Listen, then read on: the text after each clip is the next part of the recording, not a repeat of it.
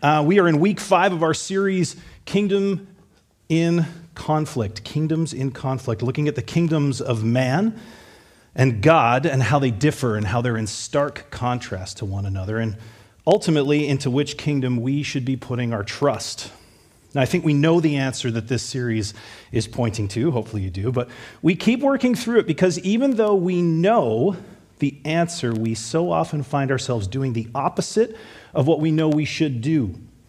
And we find ourselves dealing with the mess that comes as a result. Now, before we get into our passage, I do want to read one verse from the middle of it. I'm going to give away the ending of this sermon right now. And the reason I'm going to do so is that I want us to have this in mind as we read through this passage. Because it's very easy to get distracted when we get into narratives like this. It's a long passage, and I want us to keep focused on this idea as we go. So you ready? Head with me to verse 17 of Daniel chapter 4.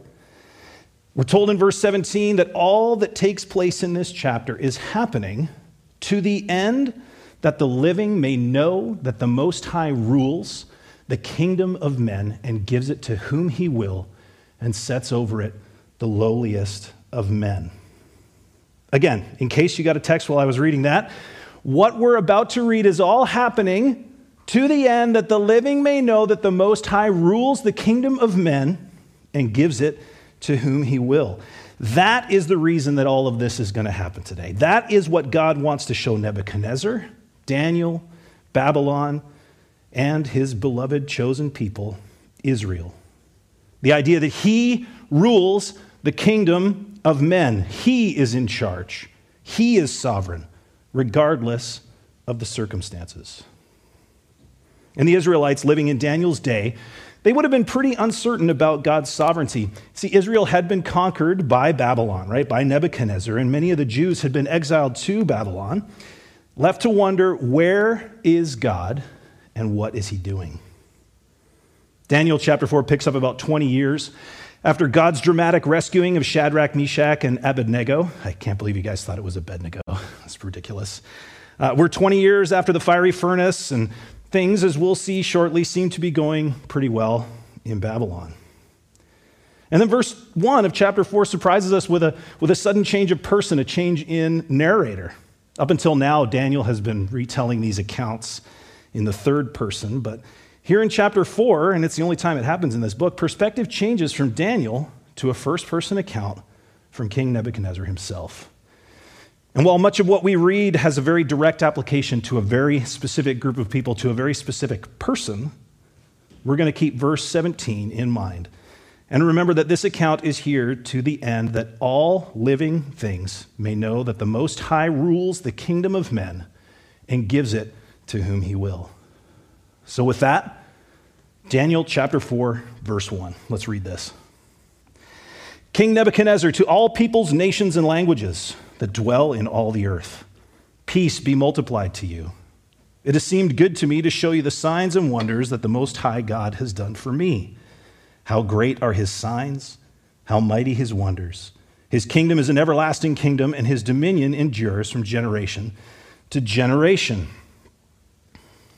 Now, what we're reading here is likely a letter or a decree of sorts from King Nebuchadnezzar. He's the ruler of the known world, the king of all the earth, and he's writing to all people, nations, and languages. And this is important. If you were here last week, you'll remember Lee reading that when the trumpet or the lyre or the harp or the ligon played, something was supposed to happen. People were to bow down and worship the golden image that Nebuchadnezzar had set up of himself. Now, who? What people? Who was supposed to bow? Chapter 3, verse 7. Therefore, as soon as all the peoples heard the sound of the horn, the pipe, the lyre, the trigon, the harp, the bagpipe, and every kind of music, all peoples, nations, and languages fell down and worshiped the golden image that King Nebuchadnezzar had set up. Nebuchadnezzar was the one who drove all people, nations, and languages to worship someone other than the Most High God. And now that he knows what he knows, he's correcting that mistake. He's taking time to show all people, nations, and languages that someone much greater than himself was worthy of their worship. He's going to tell the people what happened to him, what God did to him, what great signs and wonders God has done for him, so that, again, all people, nations, and languages may know that the Most High rules the kingdom of men and gives it to whom he will. We're going to burn that into your minds this morning. You're going to hear it a lot. But let's move on to the rest of our passage. We're going to read it in chunks this morning. It's pretty long. We'll make a few observations, and I'll toss out a few points that you can write down because some of you need those numbered points. So let's jump back into verses 4 through 7. I, Nebuchadnezzar, was at ease in my house and prospering in my palace. I saw a dream that made me afraid. As I lay in bed, the fancies and the visions of my head alarmed me. So I made a decree that all the wise men of Babylon should be brought before me, that they might make known to me the interpretation of the dream.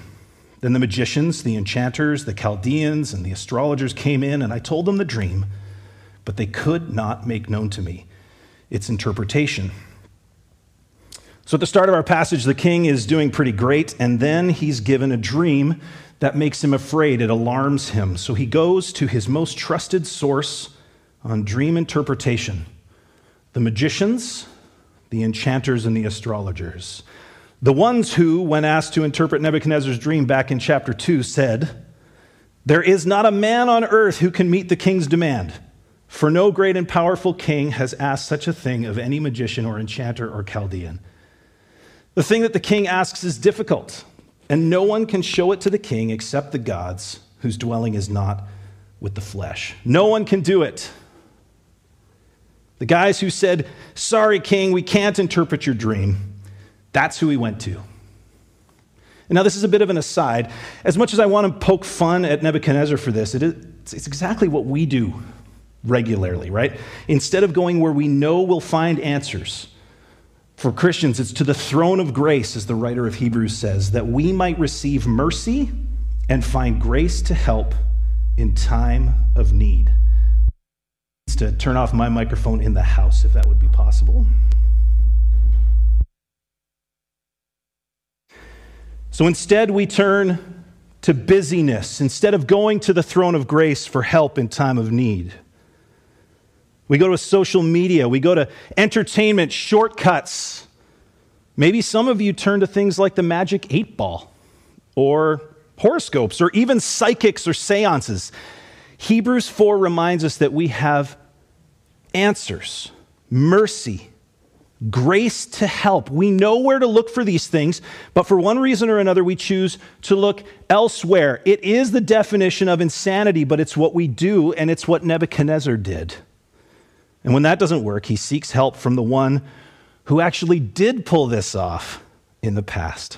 Verse 8, "At last Daniel came in before me, he who was named Belteshazzar after the name of my God, and in whom is the spirit of the holy gods. And I told him the dream, saying, 'O Belteshazzar, chief of the magicians, because I know that the spirit of the holy gods is in you and that no mystery is too difficult for you, tell me the visions of my dream that I saw and their interpretation.'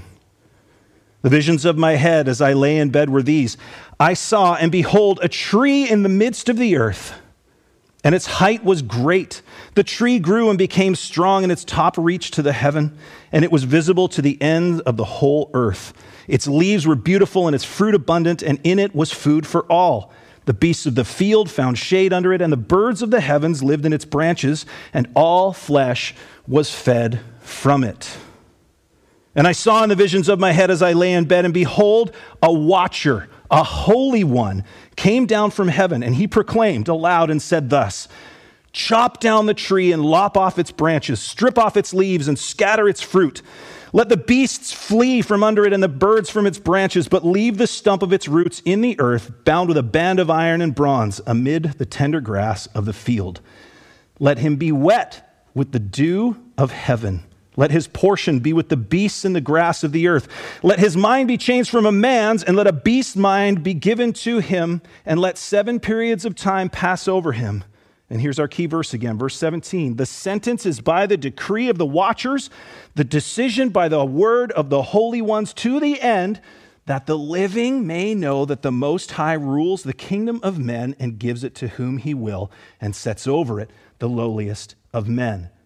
This dream I, King Nebuchadnezzar, saw, and you, O Belteshazzar, tell me the interpretation, because all the wise men of my kingdom are not able to make known to me the interpretation, but you are able, for the spirit of the holy gods is in you.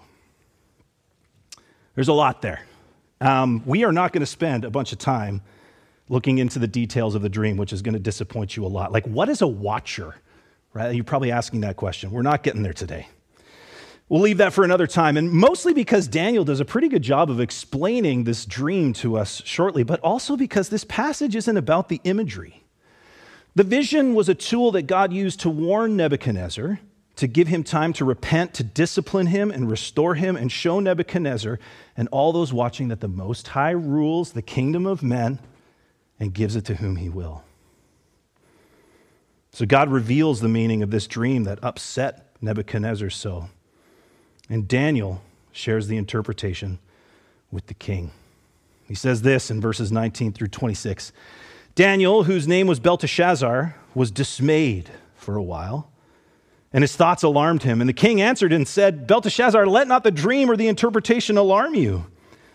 Belteshazzar answered and said, my lord, may the dream be for those who hate you and not for you. The tree that you saw, and then he recounts the description of the tree. The tree that you saw, verse 22, it is you, O king, who have grown and become strong. Your greatness has grown and reaches to the heaven, and your dominion to the ends of the earth. And because the king saw a watcher, a holy one coming down from heaven, and then he recounts what the watcher told him. And then in verse 24, this is the interpretation, O king. It is a decree of the Most High, which has come upon the Lord, my Lord the king, that you shall be driven from among men, and your dwelling shall be with the beasts of the field. You shall be made to eat grass like an ox, and you shall be wet with the dew of heaven, and 7 periods of time shall pass over you until, and here's another moment with our key thought for the day, until you know that the Most High rules the kingdom of men and gives it to whom he will. And as it was commanded to leave the stump of the roots of the tree, your kingdom shall be confirmed for you from the time that you know that heaven rules. If you're taking notes today and want to have some numbered points, we can start out with this one today. God lovingly warns. God lovingly warns. Now, the warning part of this point is pretty straightforward, right? The bad thing is going to happen, but what about the lovingly? Do you see it in there? See, when Daniel responds, he is troubled by what he hears. He knows it's declaring the downfall of this king, and as he relays it to the king, he reflects God's character with kindness and love, and he says, oh, king, I wish this was for someone else, not you. Psalm 103 verse 8 says that the Lord is merciful and gracious, slow to anger and abounding in steadfast love. And that's true for Nebuchadnezzar and us. God sees our sin and lovingly warns us to turn from it. He does this all the time. And as much as Nebuchadnezzar was this pagan king, right, he was still created in the image of God and was loved by him. And with that love and mercy, he warns the king in a dream and provides a messenger to interpret the dream. Nebuchadnezzar is shown that he would become great, a world power, that everyone and everything has now looked to him for their ease and prosperity. And then he is warned that a time is coming when a watcher, an angel maybe, a holy one, will take his kingdom from him. He's told he'll lose his mental health and will live outside like a beast for 7 periods of time. Now, we don't know exactly how long that period of time is, weeks, months, years maybe, but we're told later that it's long enough for his hair to grow long and his nails to grow out like claws. For Israel, the number 7 represents completion or perfection. So regardless of how long it actually was, we know that it was the right amount of time. And the right amount of time is as long as it takes for Nebuchadnezzar to acknowledge our key idea for this morning, that the Most High rules the kingdom of men and gives it to whom he will. That's how long it's going to take. And also, he's He's told that it's not a permanent displacement. The fact that the watcher says to leave the stump and protect it with iron and bronze says that at the end of the time, Nebuchadnezzar would be restored to power. Now, as significant and dark as this warning is, the fact that it's a warning at all is loving and gracious. God didn't have to send a warning. He was well within his rights to send fire from heaven and destroy Babylon, but here he lovingly warns. But what about us? Like, that was for Nebuchadnezzar. He got a dream.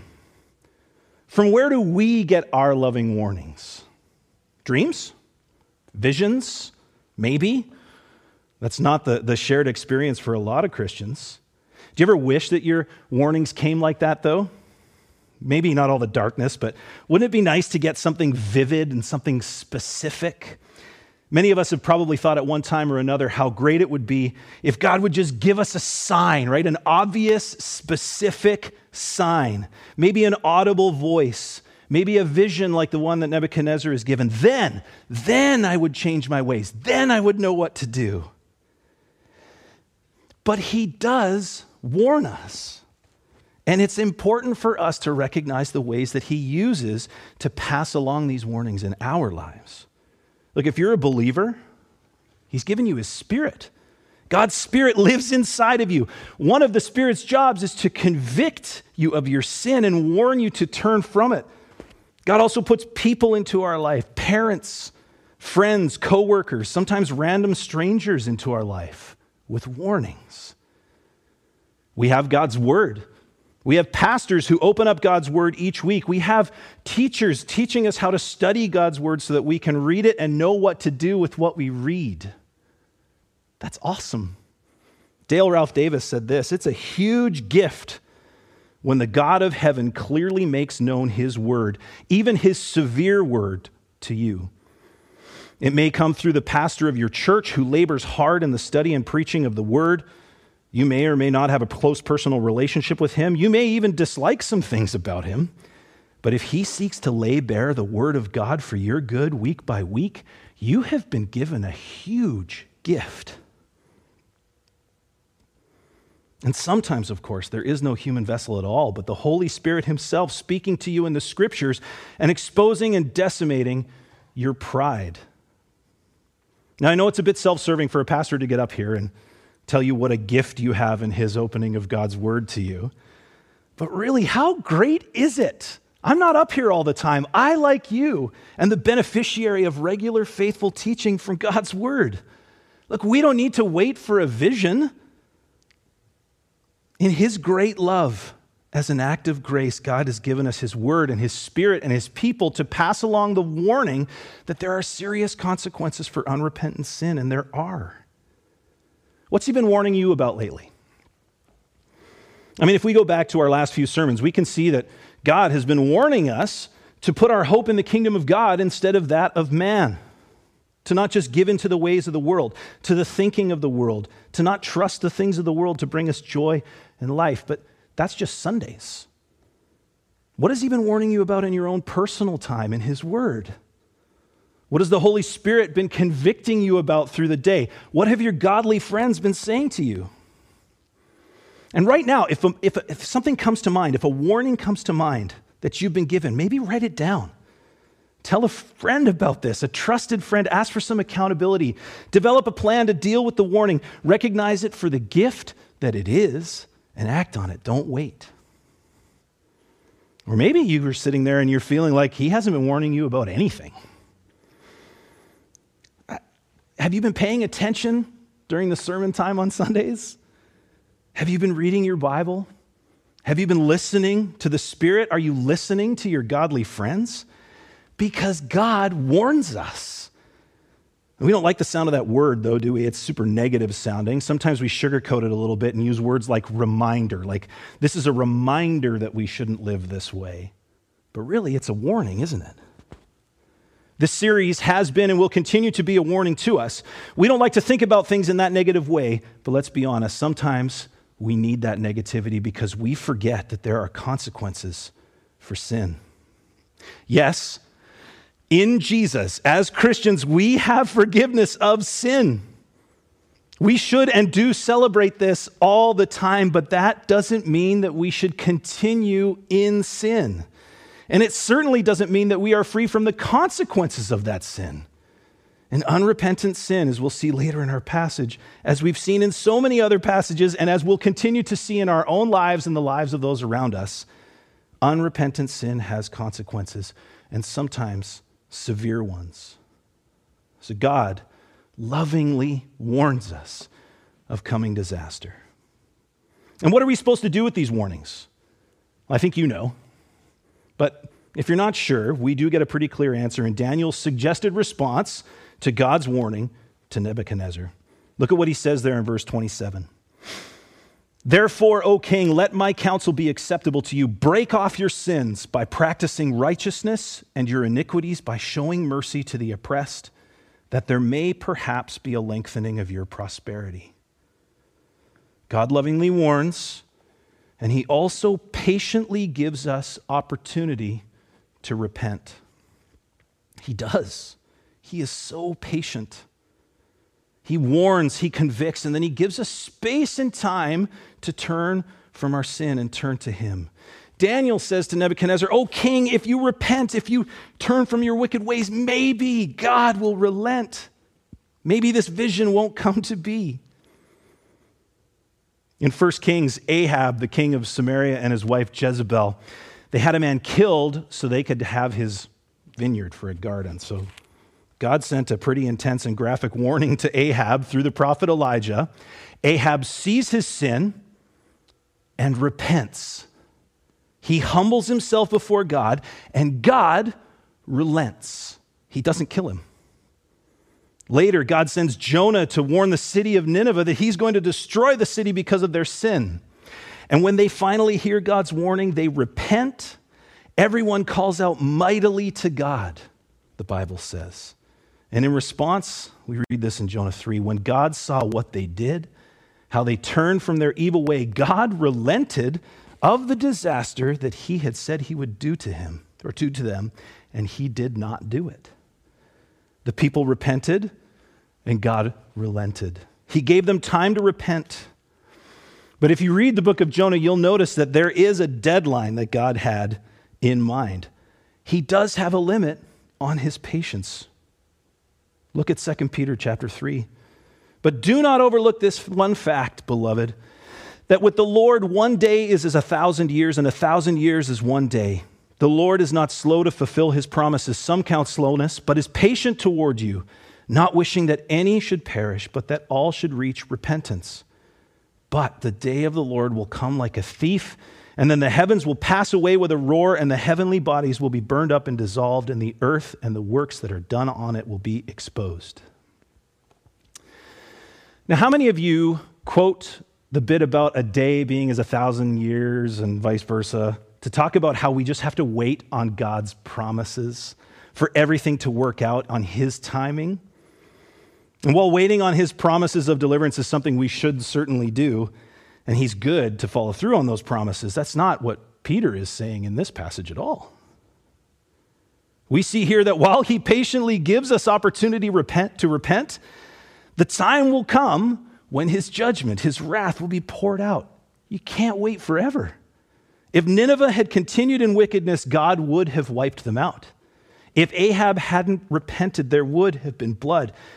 And if Nebuchadnezzar had repented, maybe, Daniel says, maybe God will relent. But if you know this story, you know that that's not what happens. How did Nebuchadnezzar respond to God's warning, to Daniel's plea for repentance? Well, we get a pretty clear idea in verse 28 when we read, all this came upon Nebuchadnezzar. It happened. The warning wasn't for another king, and time ran out. All that he had been warned about in his dream happens, which gives us our third point, which is that God faithfully follows through. He follows through, doesn't he? And he's right to do so. So what happens? Verse 29. At the end of 12 months, he, Nebuchadnezzar, was walking on the roof of the royal palace of Babylon, and the king answered and said, Is not this great Babylon, which I have built by my mighty power as a royal residence and for the glory of my majesty? And while the words were still in the king's mouth, I love this, while he was still speaking these words, there fell a voice from heaven, O King Nebuchadnezzar, to you it is spoken, the kingdom has departed from you, and you shall be driven from among men, and your dwelling shall be with the beasts of the field, and you shall be made to eat grass like an ox, and 7 periods of time shall pass over you until he knows what? Have you memorized it yet? Until you know that the Most High rules the kingdom of men and gives it to whom he will. Immediately, the word was fulfilled against Nebuchadnezzar. He was driven from among men and ate grass like an ox, and his body was wet with the dew of heaven till his hair grew as long as eagle's feathers, and his nails were like birds' claws. Oh, it happened just like the dream. Now, a full year had passed from the time of Daniel's plea to the king to repent. He's on his rooftop and he looks out over his kingdom and is filled with pride. He still thinks that he is God. Remember, not long ago, he demanded on pain of death that everyone in the world worship him. Look, there's a great contrasting parallel. Sean's here, he's an English teacher. I don't know if there is such a thing as a contrasting parallel, but I like it. When we see Satan taking Jesus up on a mountain and tells him he will give him all the kingdoms of the world if he would simply bow down and worship Satan.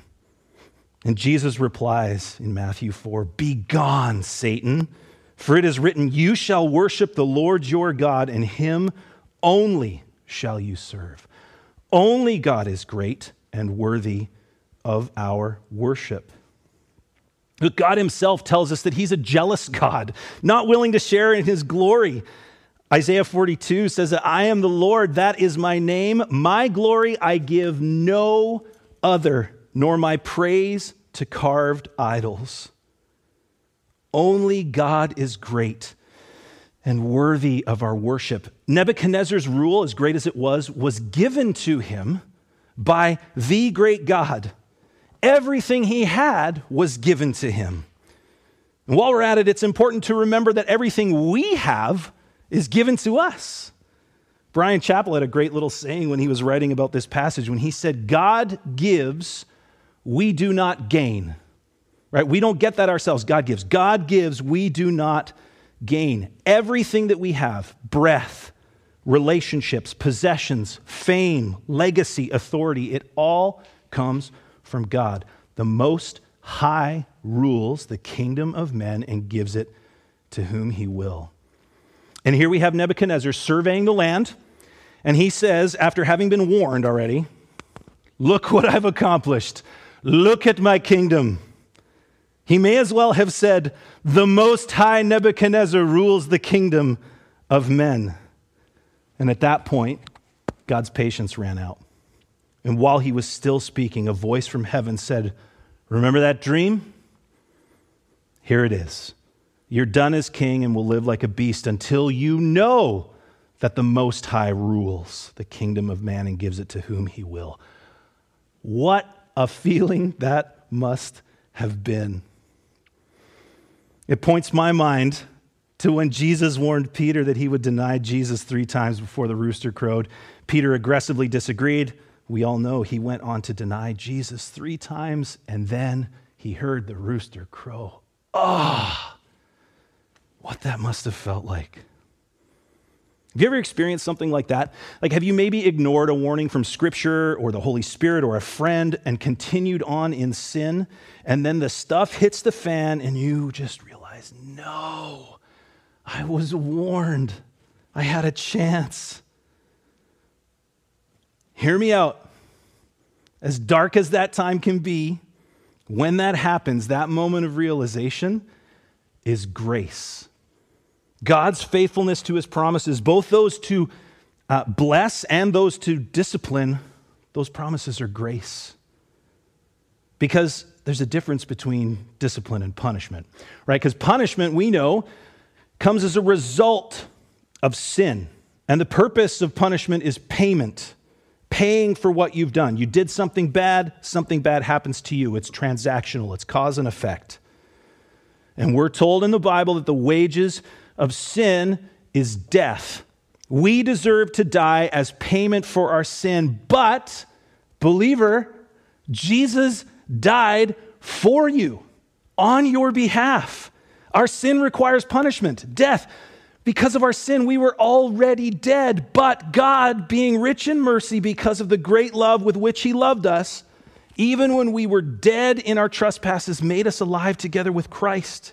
By grace you have been saved and raised up with him and seated us with him in the heavenly places in Christ Jesus, so that in the coming ages he might show the immeasurable riches of his grace in kindness toward us in Christ Jesus. Grace, it's grace.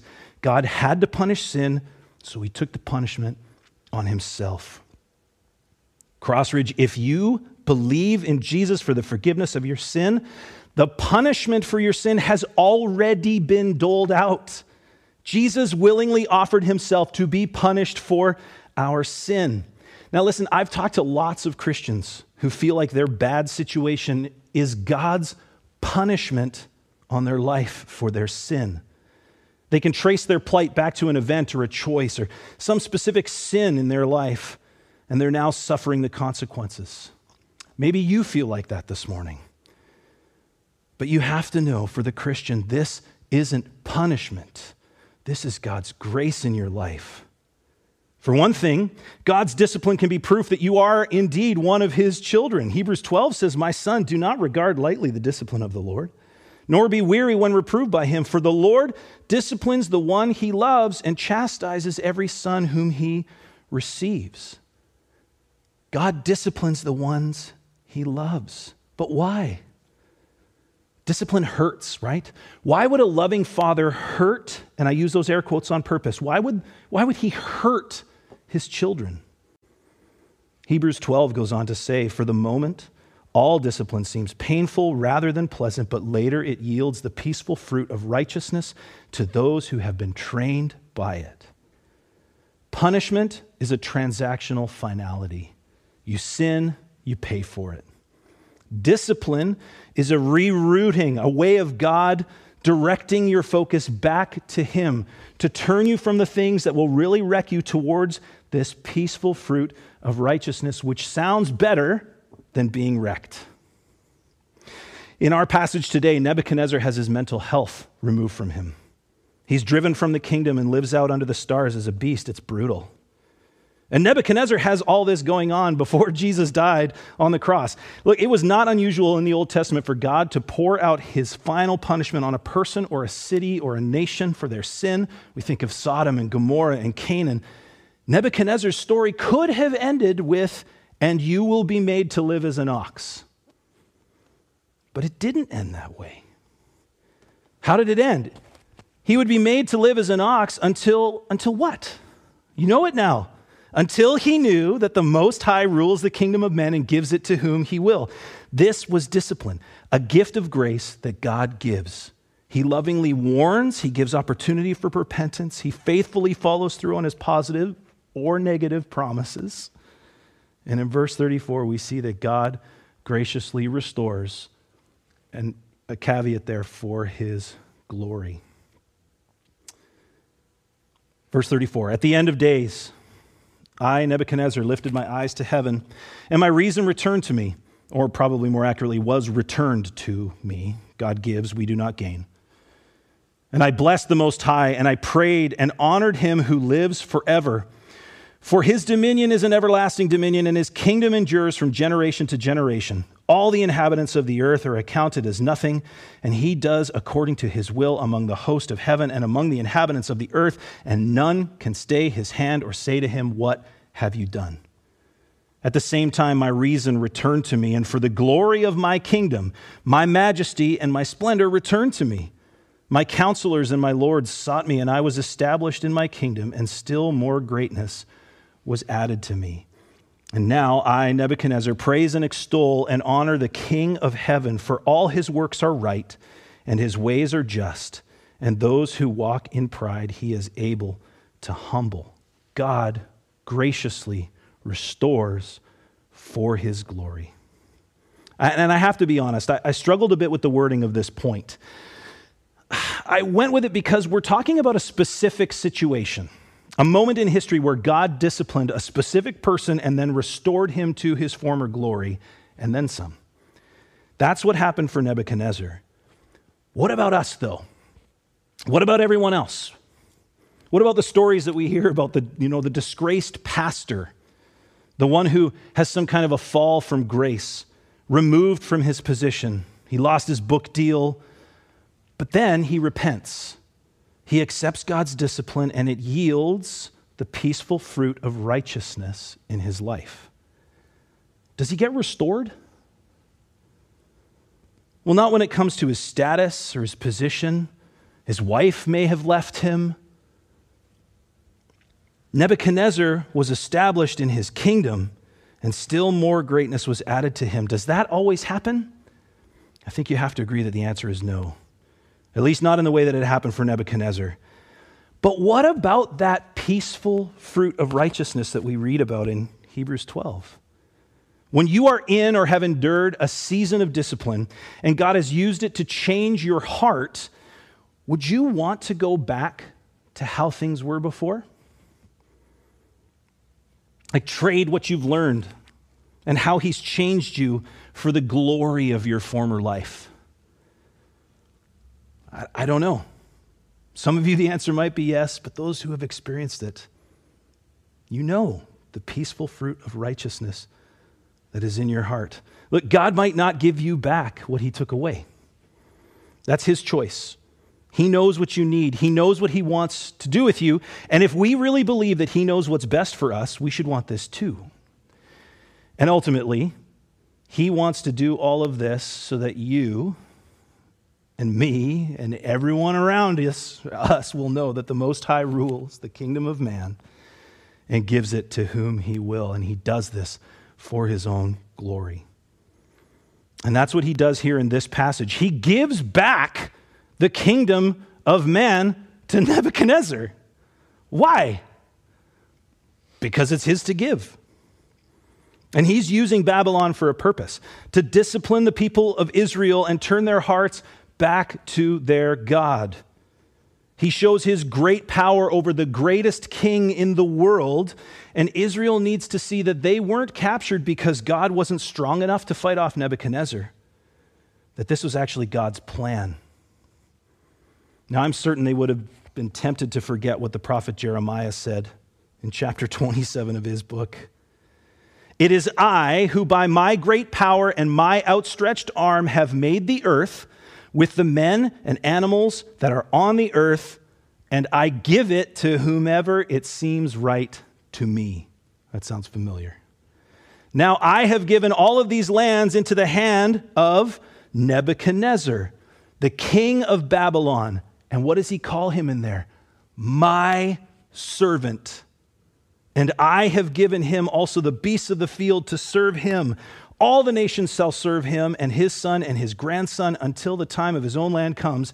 Then many nations and great kings shall make him their slave. Look, God hasn't passively or mistakenly or impotently let Babylon conquer Israel. It was his doing. And his people needed reminding in this moment, in exile, that he was still in control. And for all of Nebuchadnezzar's faults, and they are many, God used him in an amazing way to show his power and make his glory shine across the entire known world. Nebuchadnezzar starts and ends this account declaring to all people, nations, and languages that God's kingdom and dominion are from generation to generation and are eternal. What happened to Nebuchadnezzar, as dark as it was, drove him to worship God, to place worth in the right place, in the power and the majesty and the glory of the Most High. This is also what these examples from God's word and his warning and discipline in our own lives and the lives of others should do for us as well. God's loving warnings, his patience, his faithful discipline, his gracious restoration, they should all cause us to worship and to point us to our key point this morning. which is our final point this morning, which you've already heard 100 times and can say along with me, and it's that God rules the kingdom of man and gives it to whom he will. This passage was not simply written so that you could learn to be a Daniel and speak hard truth to authorities or friends who need rebuking, although that's certainly not a bad thing to learn here. This passage was not just written as a warning that your sin would lead to discipline, although we should heed that warning today. This was a message from God the Father via a selfish, prideful pagan king to God's beloved people in exile, and the message was this: I'm still in control. I haven't forgotten you. God is telling them that this was part of his plan still to bless the entire world through them and ultimately show the world that he alone rules the kingdom of men and gives it to whom he will. Do you know what this means for us today? I mean, there's a lot of applications that we can draw from here, but I'm going to harp on one for a second. If we believe this, and I know I'm opening a whole other can of worms that we do not have time to talk about today, but if the Most High rules the kingdom of men and gives it to whom he will, every ruler, every authority, presidents, prime ministers, dear leaders, dictators, they are in power because God put them there. And please hear me, this is not a political point. I am not picking sides here. Don't hear that. Are you worried that whatever party is in power is going to ruin your country? I mean, that could totally happen. Probably will. I mean, it happens all over the world time and time again. But are you living in fear? Are you raging with anger at what is going on? Guess what? The Most High rules the kingdom of men and gives it to whom he will. Will there come a time when Christianity is outlawed in Canada? Maybe. Probably. But when it is, God himself will have put the people who make those decisions into a position where they can. He gives it to whom he will. It's already happened and continues to happen all over the world. Is God somehow less in control of North Korea than he is here? The Most High rules the kingdom of men and gives it to whom he will. Walter Kaiser said this, and we're getting close here. We must learn to picture God as seated in his holy temple above the world scene, with total understanding of what is going on, and with total ability to steer the world in the strategic direction for his purposes to be fulfilled and for righteousness to be vindicated. Look, either God is completely sovereign or he's not. Which do you believe?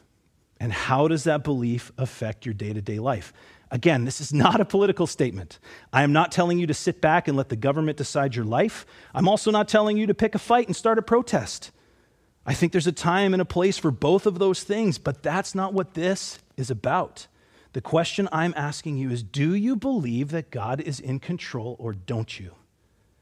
If not, we can have a conversation about that. We can talk about it. That's something that can be hard to believe. I understand that. But if you do, and I hope you do, then you can trust Jesus when he says, I have said these things to you, that in me you may have peace. In the world you will have tribulation, but take heart, I have overcome the world. And he has. And he has because the Most High rules the kingdom of men and gives it to whom he will, and to whom has he given it most fully to? Matthew 28 tells us. Jesus came to them and spoke to them saying, all authority has been given to me in heaven and on earth. We do not need to fear. I know that's easier said than done. Exile in Babylon would have been rough. They were thrown into fire, fed to lions, families were torn apart. And things could get ugly here in our lifetime. They could.